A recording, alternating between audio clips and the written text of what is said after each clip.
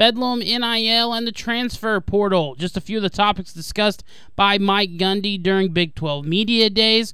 I'm Matt Jordan. Welcome into the Pokes Podcast, part of the Heartland College Sports Podcast Network. And Mike Gundy's time at Big 12 Media Days went exactly how you expected.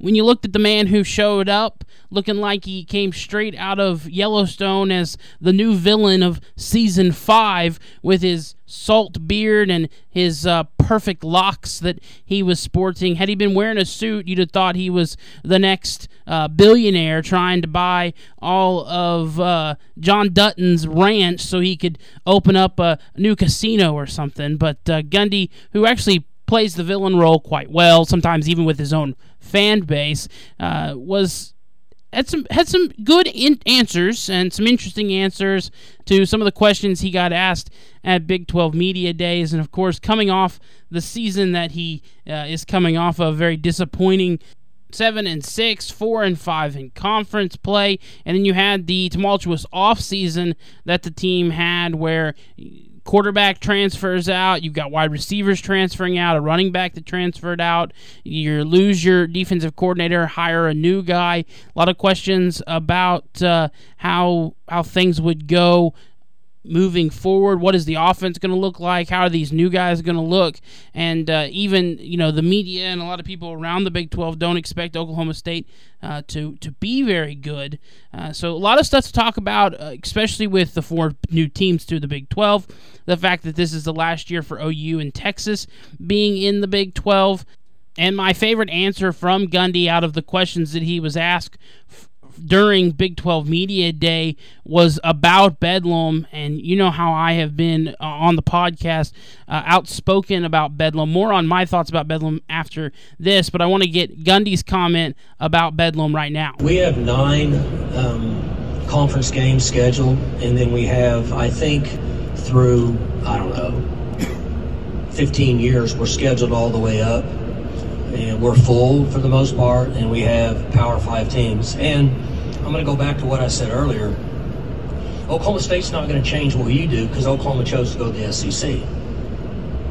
They need to change what they do because they're the ones that made their mind up to go to the SEC. So with all the talk from administration and people saying that Oklahoma State needs to do this and that, all Oklahoma had to do was not go to the SEC. So it is what it is. We can cut right to the choice. So for me, I want to listen to the board. I'll listen to the president. I'll listen to the AD. If that's something they want to do, I'm good, but I don't think it's going to happen based on the way the scheduling is. And everybody needs to realize it didn't have to happen if they didn't change leagues. So he starts out fairly diplomatic in his response to the question he was asked about keeping the rivalry between OU going once OU leaves to the SEC, but then Gundy comes in and gives the part of the response that I really like, where he's like, listen, this isn't an issue if they don't go to the SEC, so why should we go out of our way to make it something that happens when they're changing leagues? And that's the part of the answer that I like, because I feel like a lot of OU fans have kind of targeted OSU and been like, they're the reasons that we're not going to keep playing this game. And like I said, I have been very outspoken. I hate Bedlam. I am never been more excited for a series to disappear in my life than I am for the fact that Bedlam ends November 4th. We play them one more time for football, and then it is done. The game of Bedlam does nothing for Oklahoma State. Winning Bedlam doesn't do anything helpful for the program. Losing Bedlam is detrimental, especially when you look at the fans and the fan base. You win Bedlam, and then you're told that you got to win 80-something more to be tied with them. Or you lose Bedlam, and then it's the same old, same old. And then as far as the program goes, I mean, that is what a lot of Oklahoma State fans hold on to when talking about Gundy, is his Bedlam record is so bad, like every other Oklahoma State coach that's ever coached and had to play OU every year. Newsflash, every Oklahoma State coach has a bad record in Bedlam. So for the program, it does nothing. It just promotes the whole little brother thing. And if you want to set your own path in the Big 12 without OU and Texas there, then never playing Bedlam again, or maybe playing Bedlam 50 seasons from now, is the only thing that I think is the right path for Oklahoma State. Of course OU wants to continue to play Bedlam. Why wouldn't they? They've been successful. I'm not going to deny that. Of course they want to continue to play. The Harlem Globetrotters want to continue to play the Washington Generals all the time because they beat them all the time. So I'm glad. I like this answer from Gundy. He started out very diplomatic. It was like, well, we've got the X mini games that we can play, and we've already scheduled. But then he comes in hot with the part of the answer that I like, and I'm in agreement with him. I don't ever want to see Bedlam again. I'll be happy if we never have to play the game again after this year, and I really hope that we can go out with one last victory. I don't know if that's going to happen. I don't think it's going to happen. But I would love to see that happen as we kind of move forward. So loved his Bedlam response. Some of the other things that he talked about, Oklahoma State was picked 7th in the preseason media poll, 7th to finish 7th. They got one first place vote. Not sure where that came from, but they were picked 7th, and here's Gundy's reaction to that. No idea. I don't know how they pick it anymore. I've never paid attention. I'm just glad we get to play all the games. I don't even know who they put the 6 in front of us, but I'm all for it. Hopefully we get ready in September and play good football. Well, Coach, I do know the 6 teams that they put in front of Oklahoma State. Number 1, Texas. Number 2, K-State. Number 3, OU. 4, Texas Tech. 5, TCU. 6, Baylor. And a pretty wide margin between TCU and Baylor, 727 to 572. And then Baylor to Oklahoma State, 572 to 470, and then pretty close in the next 2 teams. After that, Oklahoma State at 7, UCF with 463, KU with 461, then Iowa State, BYU, Houston, Cincinnati, and West Virginia. So none of the new Big 12 teams in the top half, which would be 7 and up, and 3 of the last 4, BYU, Houston, and Cincinnati. So I think 7 is close to right for Oklahoma State. I think maybe they should be a little bit higher, but I'm not too off with the Cowboys, and I don't know who gave them the 1 first place vote. I don't hate it because certainly they could win the Big 12. I don't think it's by far and away any team favorite to win the Big 12. I think it's a very deep league, and I wouldn't be surprised if BYU, Houston, Cincinnati, West Virginia have better seasons than most expect them. I mean, look at Kansas last year, who was very surprising. I do feel like 9 is way too low for the Jayhawks. And I don't know, do I buy Gundy saying that he didn't know the 6 teams in front of him? No. Do I think that he doesn't pay attention? No. I think he does. But Gundy's, too cool for the media. He's always been that way. So, of course, he's not going to own up to watching or paying attention to any of those media rankings or Big 12 rankings. And does he care? I don't think he does.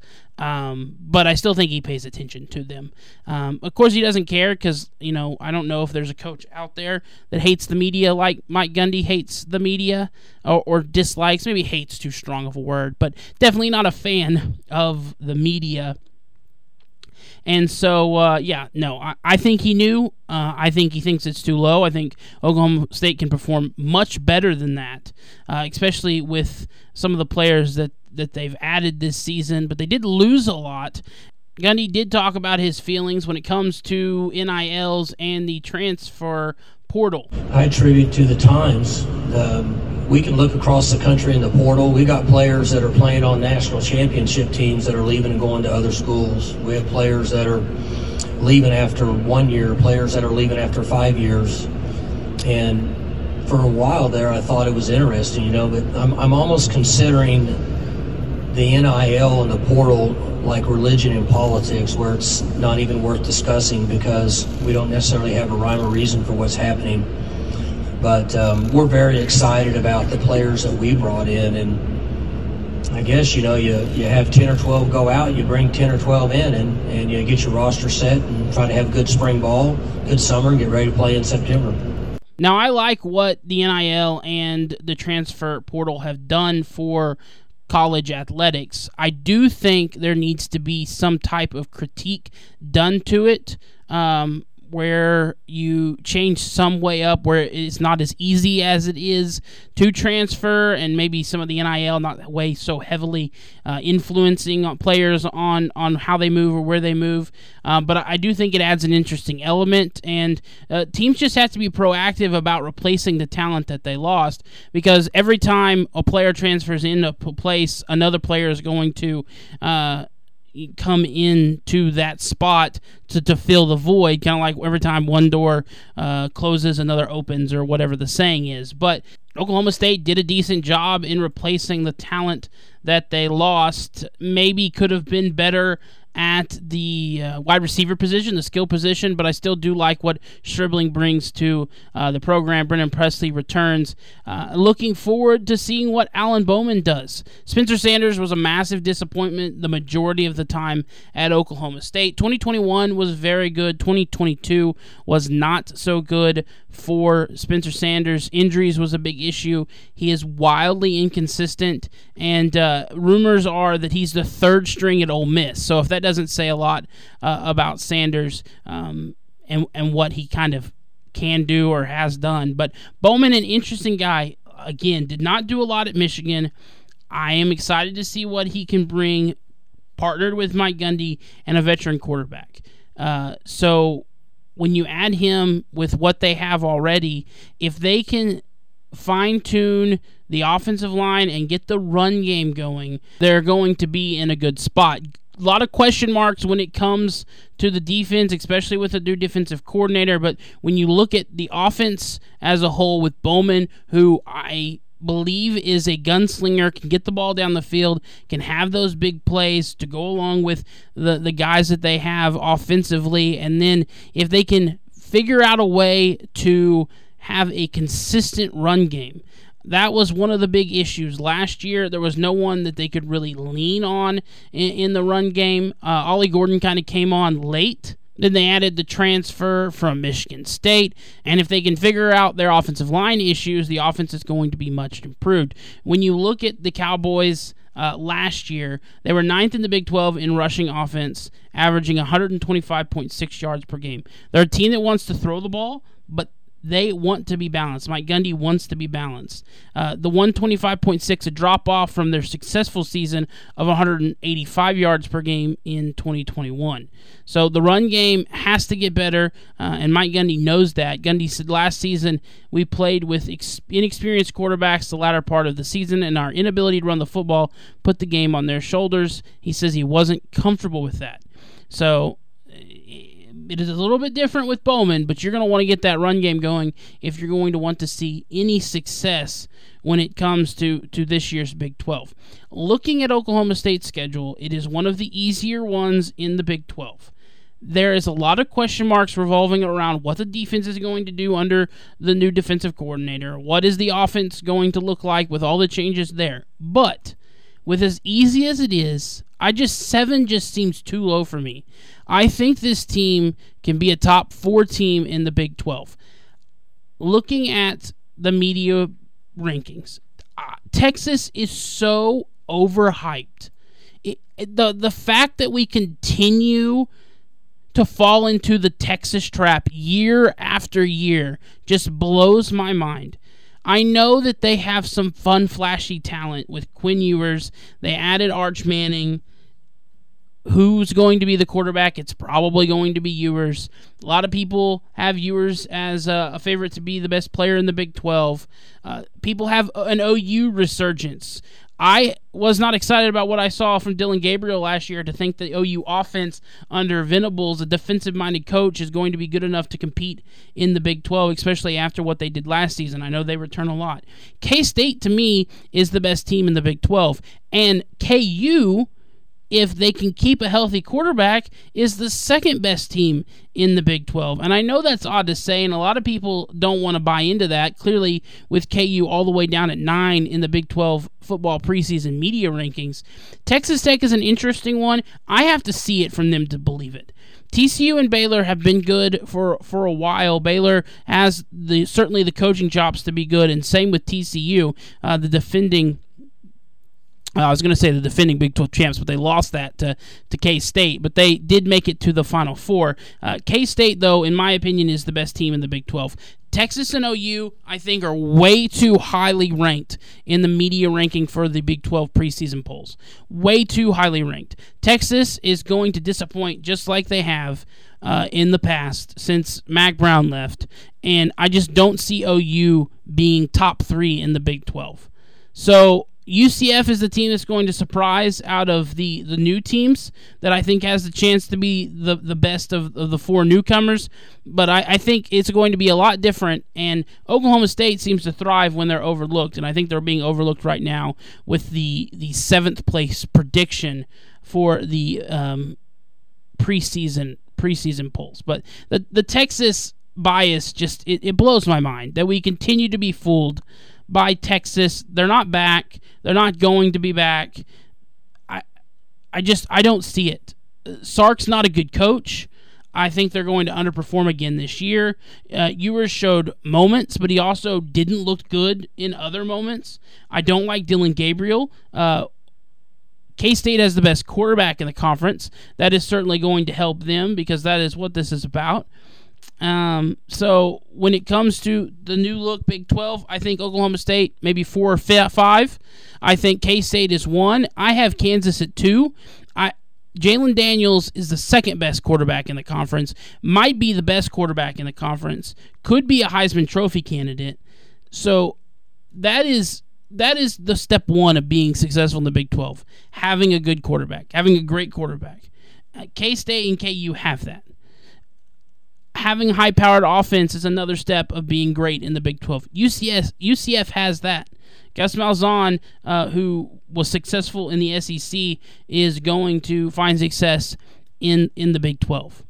And then once OU and Texas are gone, and I just don't see, that's the other thing, I don't see the rest of the Big 12 allowing Texas and OU to have successful seasons in their final season. Most of the teams in the conference, a little upset of what went down. Good riddance to Texas and OU. Have fun losing to Bama and Georgia and the rest of the SEC that you have to play in the future. So I don't think the rest of the Big 12 is going to allow that to happen, which is why I think K-State, KU, TCU, Tech, then Oklahoma State as your top 5, with Texas and OU rounding out the middle there, and then with the possibility of Baylor, UCF being more of the surprises with a chance to be in the top 5 of the Big 12. I do think the conference championship's wide open. I think it's going to be a year where Big 12 teams beat each other up, and so no one is going to make the Final Four, because I think you're going to have 2 and 3 loss teams at the top of the Big 12. And so you're going to get left out because of that, just because they're going to beat themselves up so badly. And then that's going to hurt them when it comes to having a chance at the Final Four. The interesting question going forward without OU and Texas is, does a one-loss Big 12 team get in over a undefeated Pac-12 team or an undefeated AAC team without those 2 mainstays? I think the Big 12 is fine after those 2 teams leave. I'm excited for those 2 teams to leave. I think they're a weight on the Big 12 that's going to feel nice to get rid of. Trim the fat, so to speak, especially with the way Texas has been. And I'm excited never to play OU again. So interesting Big 12 media days from Mike Gundy. It's going to be interesting to see what the rest of the summer looks like, but I'm excited for what we're going to see from Oklahoma State with all the changes. Essentially a new look offense, new look defense, some of the same play callers, some of the same pieces, but a lot of the key elements have changed. I'm Matt Jordan. Thanks for listening to the Pokes Podcast, part of the Heartland College Sports Podcast Network.